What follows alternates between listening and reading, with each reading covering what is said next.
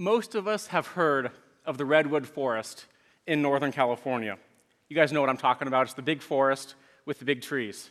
And to be specific, it's 133,000 acres of forested area, and some of the trees reach higher than 300 feet.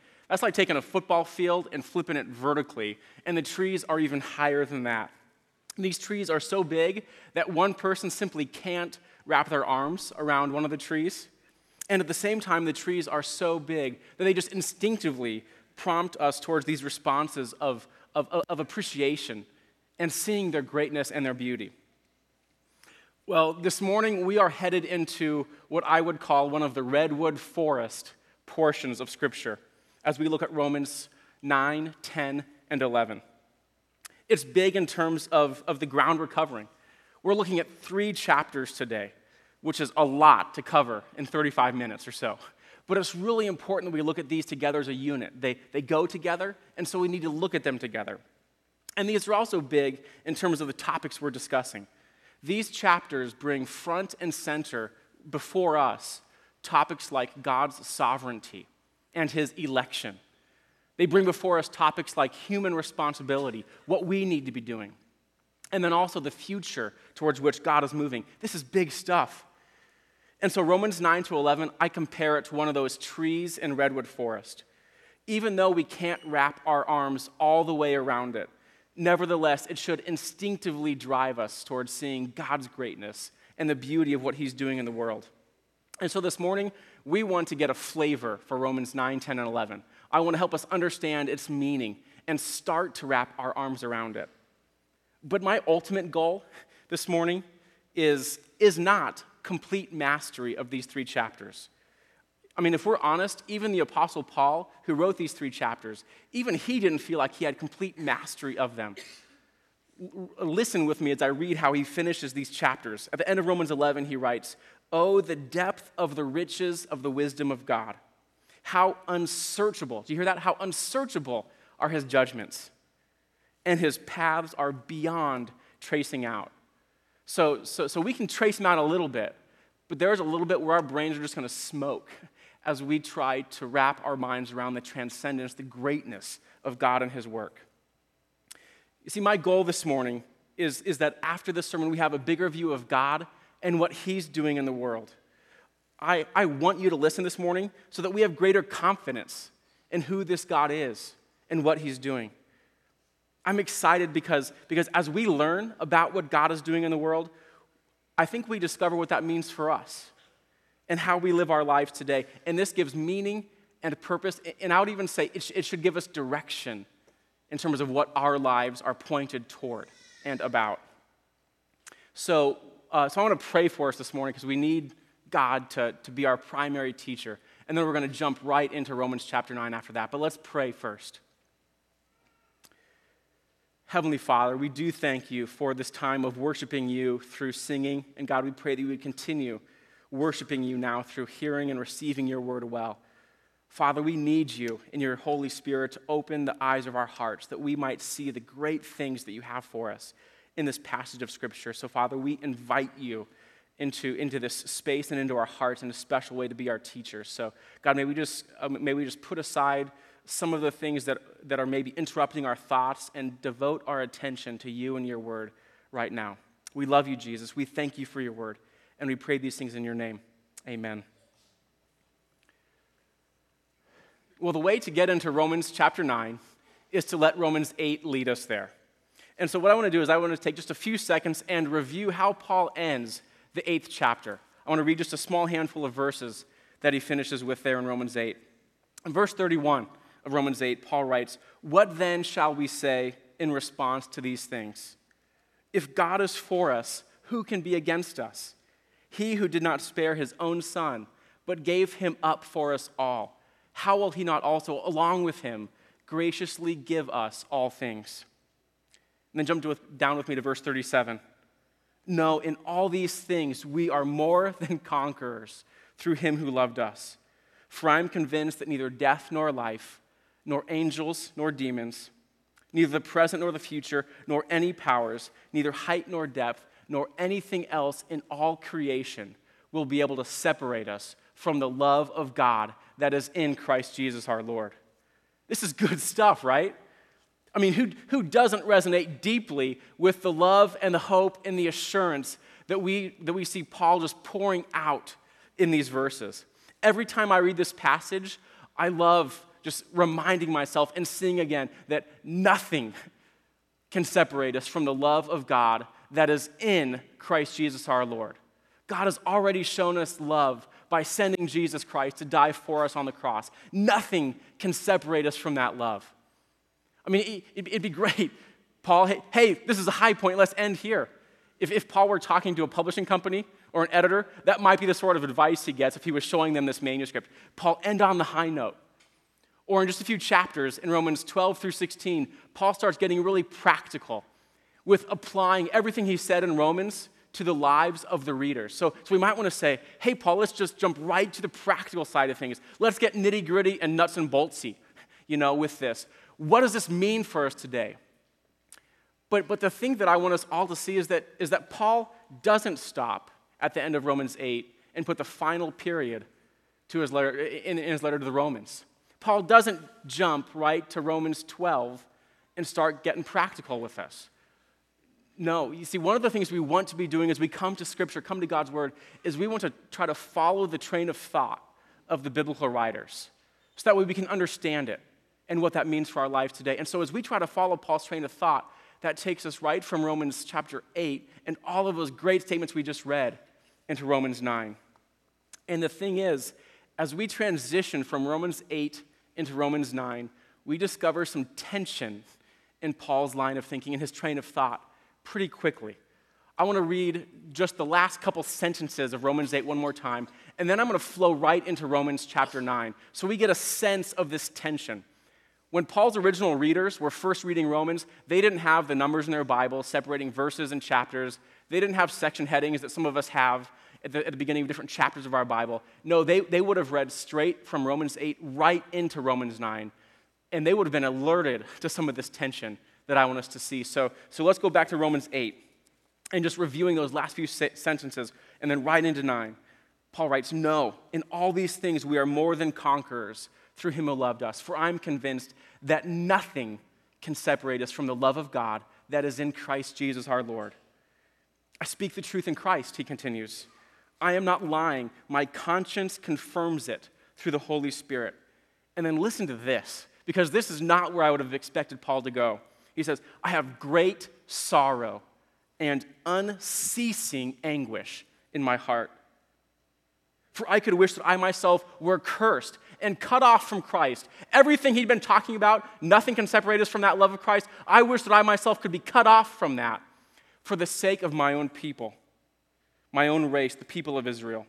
Theirs is the adoption to sonship, the covenants, the receiving of the law, the temple worship, and the promises. Paul is just going through all of these Old Testament blessings that God dumped on his people, the nation of Israel, in the Old Testament. In verse 5, he continues, "Theirs are the patriarchs, and from them is traced the human ancestry of the Messiah, who is God over all, forever praised. Amen."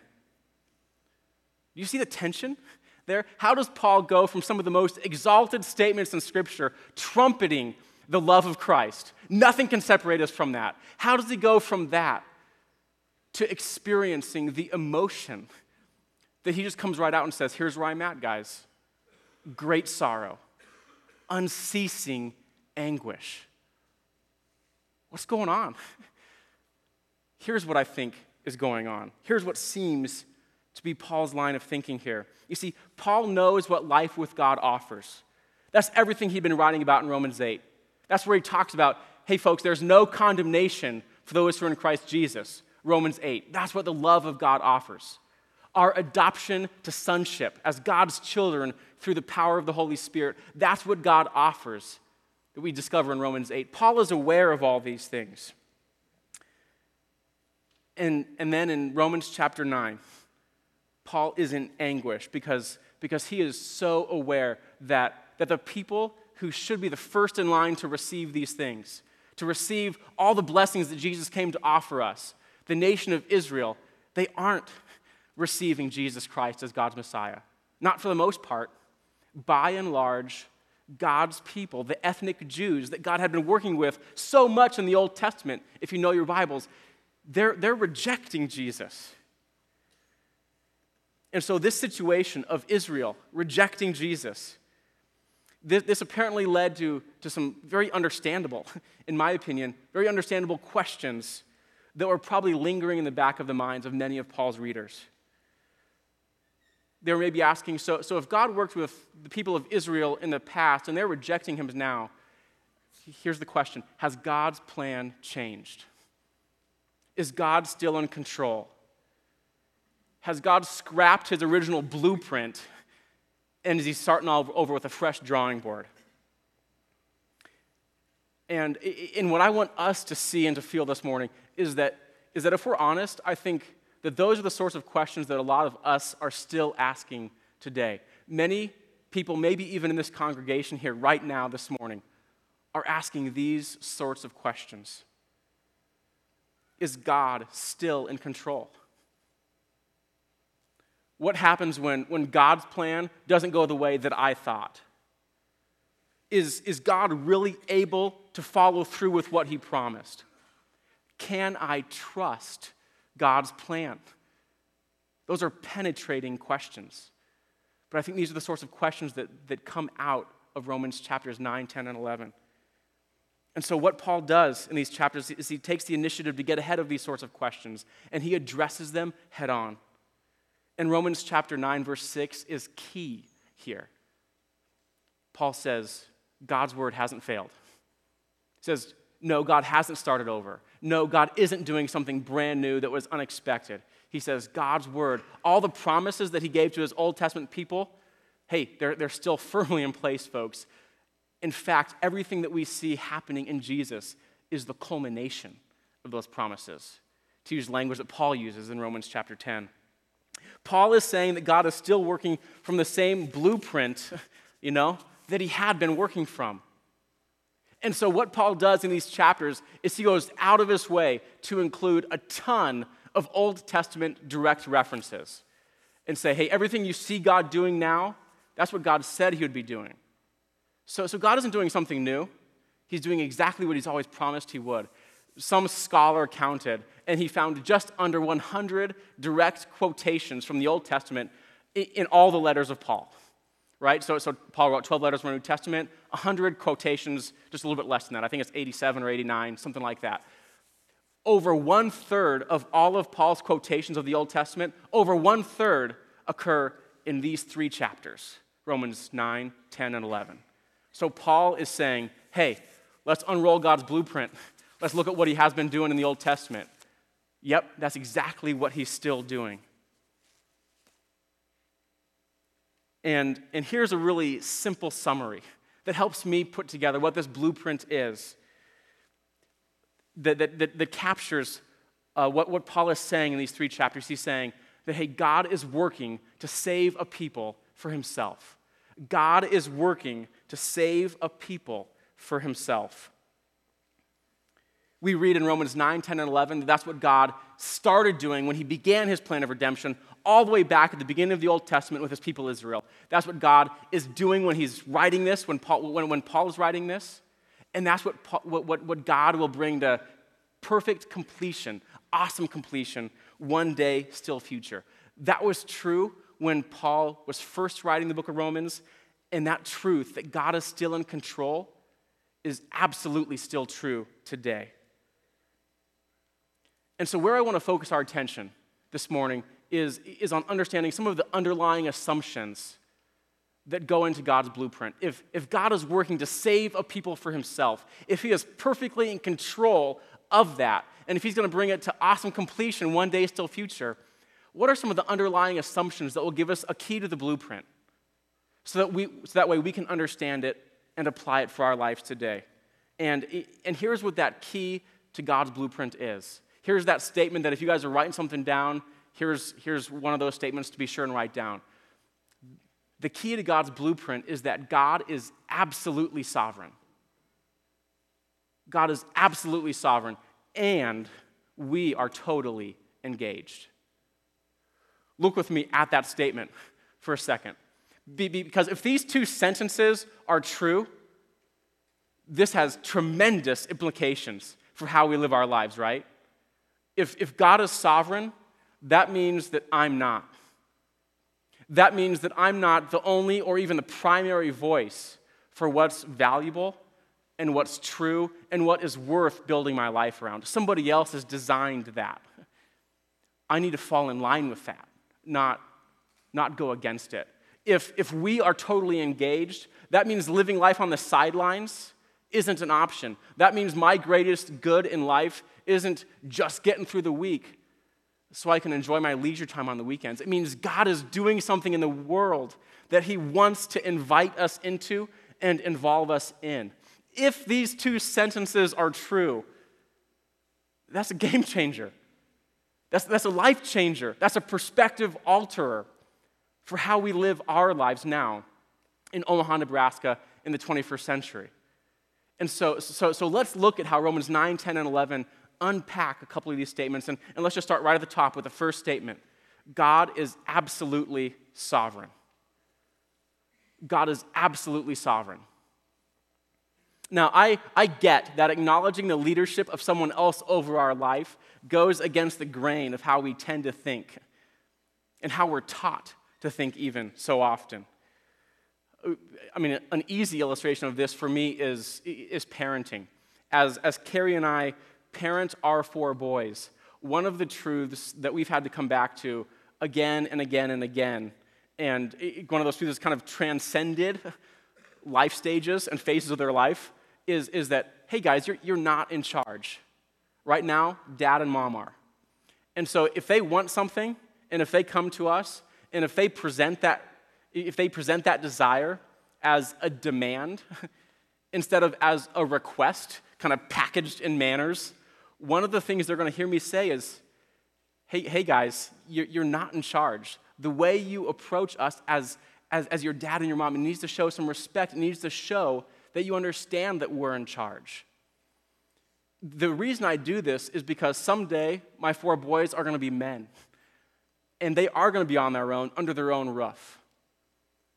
And then I can't control what they do. But even then, I want them to know that ultimately they're not in charge. God is in charge of their lives. And that's what Paul is saying here in Romans 9. He's reminding all of us that ultimately we're not in charge. He says, ultimately God is in charge. And some of the boldest statements underlining God's sovereignty, some of the boldest statements in all of Scripture underlining this, are found here in Romans chapter 9. Look with me at just some of these. In this chapter, we find important words that show sovereignty, words like election. And we're not talking about politics here, we're talking theological election here. We find verses like verse 18, where Paul says, God has mercy on whom he wants to have mercy, and he hardens whom he wants to harden. That's strong stuff. And it's right here in Romans 9. Or just a few lines down from what I just read in verse 20, we find Paul using this very vivid word picture to underscore God's absolute sovereignty over his creation. Paul writes, who are you, asking all of us, a human being, to talk back to God? Shall what is formed say to the one who formed it, why did you make me like this?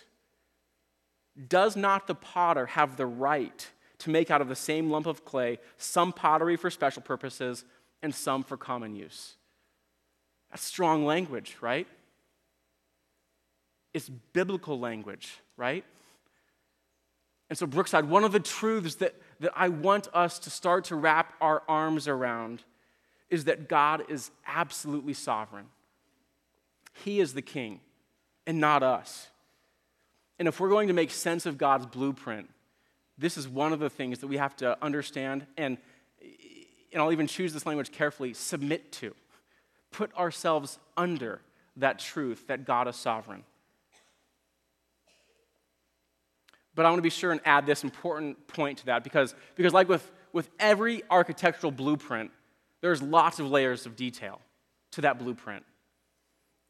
And there are lots of layers of detail as well to this reality that God is sovereign. We need to remember everything that the Bible says to us about who God is. God is holy and loving and just and merciful. All of these things that God's word says, we need to be sure to package together with his absolute sovereignty. Because if we don't look at some of these other things at this level of detail, we can misunderstand God's sovereignty to equal ruthless dictator.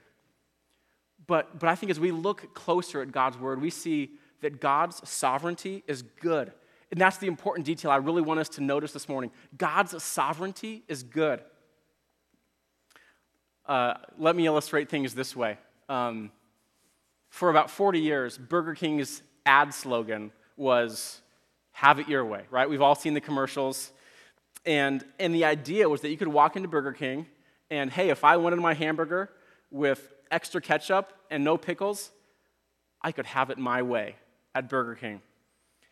But I'm very glad that every time I walked through the doors of Burger King, there was just a small sign on the door when I first walked into Burger King reminding me that even if I wanted it my way, there was still some higher authority that governed in some way my desires for how I wanted my meal. And this sign said, no shirt, no shoes, no service, right? Because if I wanted my hamburger with extra ketchup and no pickles, but if I didn't have a shirt or shoes on when I walked into Burger King, it didn't matter what I wanted, right? I wasn't going to get it because of that sign on the entryway door that exerted a higher authority than me when I was within the walls of Burger King. And the thing is, I'm really glad that sign was on the doors of Burger King. So that way, when I'm there standing to order in line, there's not some guy with athlete's foot and a plant growing between his toes standing in line in front of me, or the guy that forgot to comb his back, standing there. Yeah, I mean, I'm glad that rule was in place. And so did that rule exert ultimate authority over me? Yes. But was it a good thing? Yes. And so we need to keep in mind that God is good. He is a gracious king. For those of you that have been joining us for this whole series we've been doing on Romans, you'll remember from chapters 1, 2, and 3 that we have all of us, we've done plenty to rebel against God. If God were a ruthless dictator, he could have snuffed us out like that. And yet, this same book of Romans that asserts God's absolute sovereignty says that no, even in the midst of all of our rebellion, while we were still sinners and enemies of God, it says in Romans chapter 5, God sent his Son to die for us so we could be reconciled to him, so we could have new life. Everything that we saw in Romans 8, that could be ours. So if that's the kind of king that God is, sign me up. Right? I am glad to give that sort of king my allegiance and my trust and my faith and my obedience, because that is a trustworthy king. That is a good and gracious king. That is not a ruthless tyrant. God is king. He's sovereign. He's absolutely sovereign. And he's absolutely good and gracious at the same time. Even as we acknowledge that God is a king and a good king, I still think a lot of us can slip into a common misunderstanding of how that translates over into our own obedience and our own responsibility. Because we can think that, hey, if God is in control of everything, why should I do anything, right? If God's going to take care of it, why should I be concerned? Why should I be involved? Why should I be engaged? But Paul doesn't even let us start down that road. Because if Romans chapter 9 says a whole lot about God's sovereignty, Romans chapter 10 says a whole lot about us being totally engaged. Paul doesn't give us the option of going passive. He says God is absolutely sovereign and we are totally engaged. And the first way he gets into that is he says God's sovereignty, he says we are engaged, God's blueprint, it invites our faith. God's blueprint invites our faith. You see, for Paul, God's sovereignty that he'd been writing about so lavishly in Romans 9 in no way takes away from our responsibility to respond by placing our faith in Jesus Christ. That's where in chapter 10, the words like faith and belief start popping up all over the place when they had been very absent for most of Romans chapter 9. And so let's see what Paul says about responding in faith. Let's go back to God's word and read from Romans chapter 10. I'm going to start in verse 9. Paul writes, "If you declare with your mouth Jesus is Lord and believe in your heart, if you have faith in your heart that God raised him from the dead, you will be saved." And then verse 11 continues, "As Scripture says, anyone who believes," there's that word again, anyone who believes or has faith in him will never be put to shame. God is gracious with his sovereignty. For there is no difference between Jew and Gentile. The same Lord is Lord of all and richly blesses all who call on him. For everyone who calls on the name of the Lord will be saved. So as we try to connect the dots between God's sovereignty and our responsibility, I just want to keep reinforcing exactly what I've been saying.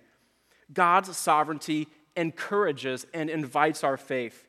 You see, in his sovereignty, God has chosen to make a way to know him and be right with him available through the death and resurrection of Jesus Christ.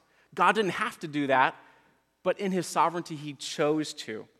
And if this is who God is, then again, that should draw us in to being part of God's kingdom under his good reign. We should be drawn to God, and the right response to that, the way we reciprocate, is by choosing to place our faith in Jesus Christ and what he's done for us on the cross. And so if you're here this morning and you've never taken that first step, that step over the line to say, you know what? Yeah, I know I'm a sinner, and I know I need a Savior and a Lord and a King who is better than me, because the kings I've been serving aren't great. Let me encourage you, if that's you this morning, to take that initial step of faith and trust. God's sovereignty invites it, as we've seen. God is a good and gracious King that will receive you warmly and eagerly. But even for all of us this morning who have been following Jesus Christ for a long time, maybe for decades, maybe for months, years, whatever it's been, this invitation to faith, it's not something we do once and then we graduate on from. This response to God's sovereignty with trust and faith and confidence, that's an ongoing posture of our heart, not a one-time decision that we move on from. So let's all respond to this invitation to faith because of God's good blueprint and his good sovereignty. And then I love how Paul continues on in the very next set of verses in Romans, and he pushes us right next to this, right to this next way we can be engaged in God's plan. And here's what he writes in chapter 10, verses 14 and 15. He begins, "How then can they call on the one they have not believed in? And how can they believe in the one of whom they have not heard? How can they hear without someone preaching to them?" Do you hear all these ways that we're invited to participate in what God is doing? How can people hear without someone preaching to them, with someone sharing with them how Jesus Christ is working in their life and transform them? Verse 15, "How can anyone preach unless they are sent? As it is written, how beautiful are the feet of those who bring good news." And then verse 17, "Consequently, faith comes from hearing the message, and the message is heard through the word about Christ, that we have the privilege to share with others around us." And so God's blueprint, it sends us on mission. God's blueprint sends us on mission. God is doing something in the world. He's got this great blueprint he's working off of that we've been looking at this morning, saving a people for himself, and we get to be part of that. Few things, nothing maybe, is as exhilarating as joining God in what we know from Scripture God is about. And so if we see from Scripture that God is about bringing a people who are far from him into close and right relationship with himself, few things are as exhilarating as being neck deep involved in that. This is one of the reasons why our Go Teams trips are so great, such a great experience for so many involved, because they go and plunge into God's redeeming activity in the lives of individuals and in the places we touch. It's why it is so fun to get emails and have conversations with people who are finally able to have that conversation with their coworker or their neighbor and say, I was able to share with them about my relationship with God. It was just a little bit, but I was able to start having that conversation. It's so exhilarating. Why? Because that's what God is about. And if that's what God is about, that's what we should be about as well. So if you're a Christian who's been sitting on the sidelines for a long time and wondering why other people's experience of God and of the Christian life, why it seems just flat out foreign to you, it's because you're sitting on the sidelines. One of the ways God shows us and manifests himself to us is through our obedience to him and getting engaged in the mission of what he's doing in the world. So let me encourage you and even challenge you, if I can do that, to get in the game, to jump in knee deep or waist deep and see what God might have for you as you join him in what he's doing in the world. Well, there's one more way that I want us to see we can be engaged with what God is doing in the world, with his blueprint. And that's that God's blueprint, it drives us to worship. God's blueprint drives us to worship. Remember those redwood trees we were talking about just a few minutes ago? How their greatness just prompts this knee-jerk reaction, this response of saying, wow, that's an awesome tree. Compared to it, I am small. But that's an awesome tree, you know? That's the same sort of knee-jerk reaction that Paul wants us to have as we read about God and what he's doing in the world here in Romans 9, 10, and 11. So for all of us this morning, that's where I want us just to draw ourselves back to a very big view of God, that we can trust him, that he cares for us, that he's good. But for some of us here this morning, in a special way, this reminder that we're supposed to worship as a response to God, this is the thing you need to hear. You don't need to hear about another thing to do or another thing to add to the reminder list. You just need to remind yourself that because of who God is, that should instinctively prompt us to worship. So let's read these last few verses of Romans 11, and let's pray that our response to God would mirror what we read Paul writing here in Romans chapter 11, starting in verse 33. Oh, the depth of the riches of the wisdom and knowledge of God. How unsearchable his judgments and his paths beyond tracing out. Who has known the mind of the Lord? Or who has been his counselor? Who has ever given to God that God should repay them? I love verse 36. For from him and through him and for him are all things. To him be the glory forever and ever. Amen. Well, my dad is a contractor, and he builds residential homes. And if I'm ever walking through one of the homes that he's building, that construction site is just a maze of lumber and wall braces and studs and plywood and everything else it is. I can't make sense of everything that I see going on as I walk through that construction site, but my dad can. He has the blueprint, and he is in complete control of making sure that project goes from digging a hole in the ground all the way to this completion of a really cool and beautiful house that somebody's going to live in someday. That's what Paul is wanting us to hear from Romans 9, 10, and 11. God has a blueprint. God is in control. He's in perfect control. And what he's doing is awesome. And so if there's one thing I'm wanting you to be leaving with this morning, it's a big view of God and this refreshed awareness of how God invites you to be involved in what he's doing through faith and mission and worship. Let's pray. Heavenly Father, we do just come to you in such great response to your sovereignty, Father, by placing our faith in you, maybe in some initial ways this morning. Father, maybe just in some fresh and refreshed ways, God, reminding ourselves that you are good and we can trust you. God, we come to you this morning ready to commit ourselves to mission. Open our eyes to what you're doing in the world and how we can be involved with that. And Father, may who you are always drive us to worship. To you be the glory forever and ever. Amen.